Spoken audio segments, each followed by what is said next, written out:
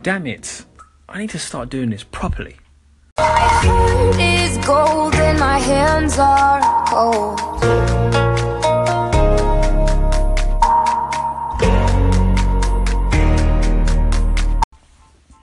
What's up, Anchor fans, and welcome to another edition of the Lifestyle Rebel Show. Okay, I failed last time to give you the good information. I stopped halfway, and that is unacceptable. But for now, let's do this. Some apps for you independent travelers, which I've been looking at, which could help you on your travels for 2018. So get on it. Okay, first up is, what is it? It is Lucky Trip. So if you want an adventure and you literally don't care where, and this is for you adventurous type of people, Lucky Trip is, you just need to just turn up at your airport and buying the first flight that you can afford. Then with the app, you set a budget and the app will plan the perfect trip for you. So for example, it will figure out somewhere to go, a place to stay, something to do with hand-picked activities, and roughly 300 cities worldwide. So those are for the people who literally are ballers, like just really don't care and just up for just something crazy. And that app is, it's not for me because I like to organize kind of stuff. Number 2 is Trip.com. And this is a travel research app for exploring things to do and places to stay, including special events. It's quite wide as well, over 60,000 destinations. And the good thing is it has travel reviews as well as a further guide. So this one is more personable. So if you put in your travel preferences, such as, foodie, luxury, things like that, the app claims to be able to gear those recommendations to your travel tastes, which inevitably it saves you hours of research time. So that's a good one, and I guess that would be something that I would use. The next one is particularly strong in the US, so this might be good for you, and it's called Localer. So to spell it out for you, if you write local and then add EUR at the end, and this app focuses on just a few tips from people who know the destination best. So it's a community of local tastemakers, if you want to put it that way, from artists to entrepreneurs, and they share their tips from everything from clubs to coffee shops and restaurants and things like that. So it also has recommendations for boutique hotels and the itineraries for you and what to do. So as I said, it's particularly strong in the US, and it also has tips from around the world, but I would say it's a good one for the US. Next up is Cool Cousin. This one is also kind of like similar, where it focuses on trusted recommendations of locals, and it's used in roughly about 16 cities worldwide. So it's not so big yet at the moment, maybe only covering major cities, and it just connecting people with city residents, and provides like a guidebook based on their tips as well. So if you want to get local haunts and things like that, that's a good app for you to do, instead of doing all the touristy crap that we were all kind of pushed into seeing.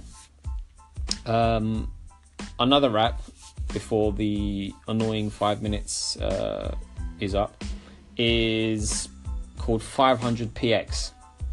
I don't really use this one, if I'm going to be honest. It's more of a photography kind of thing, and it's towards serious photographers.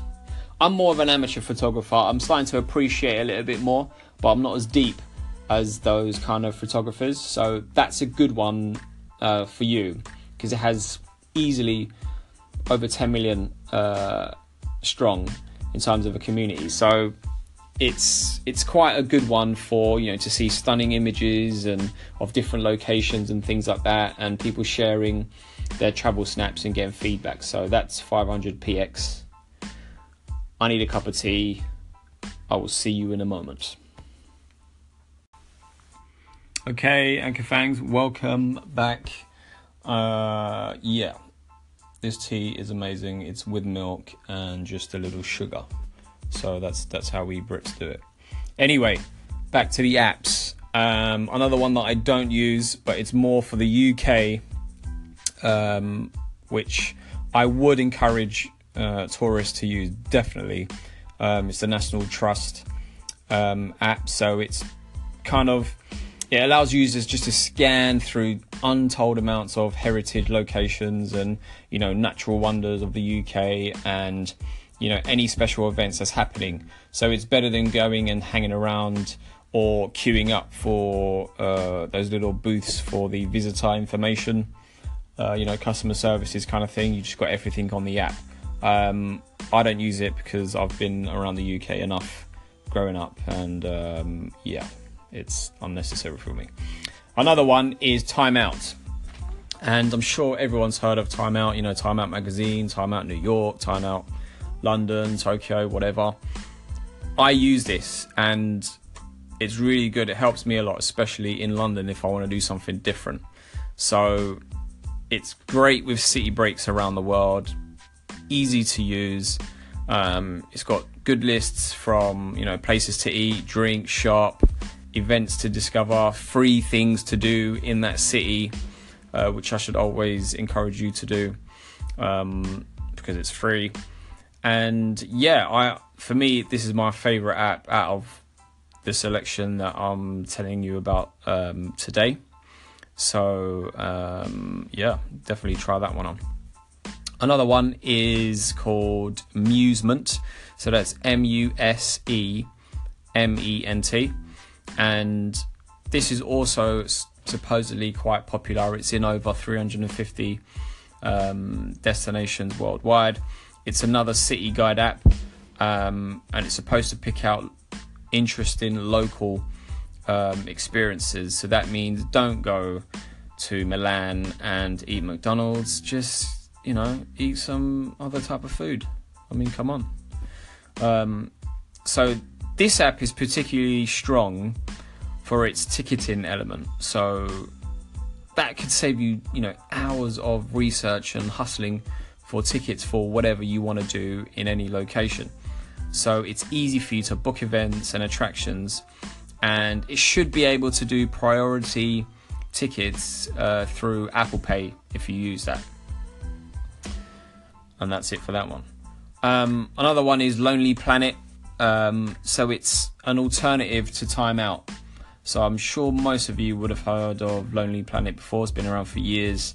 Has tips all the way around the world. And also the same thing as Time Out. It should have reviews about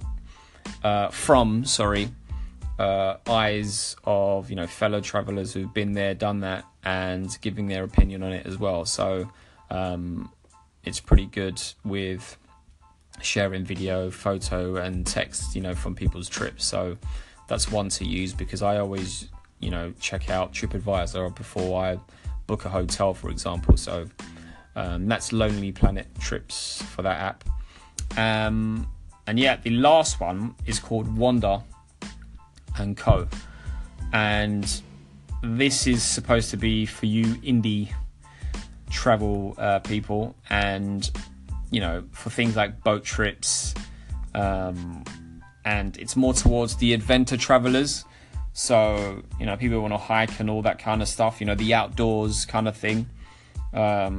So that's a good one for you to use. That's Wander & Co. So it's a good source of ideas from other adventurers about what kind of trips that you should try to do. And that is it. I have absolutely nothing else to say except check out those apps. Let me know what you think. Let me know if there are ones that you know that I haven't mentioned that I might like as well, because I would also like to know more about that. Other than that, as always, be good, be kind, and be careful. Peace.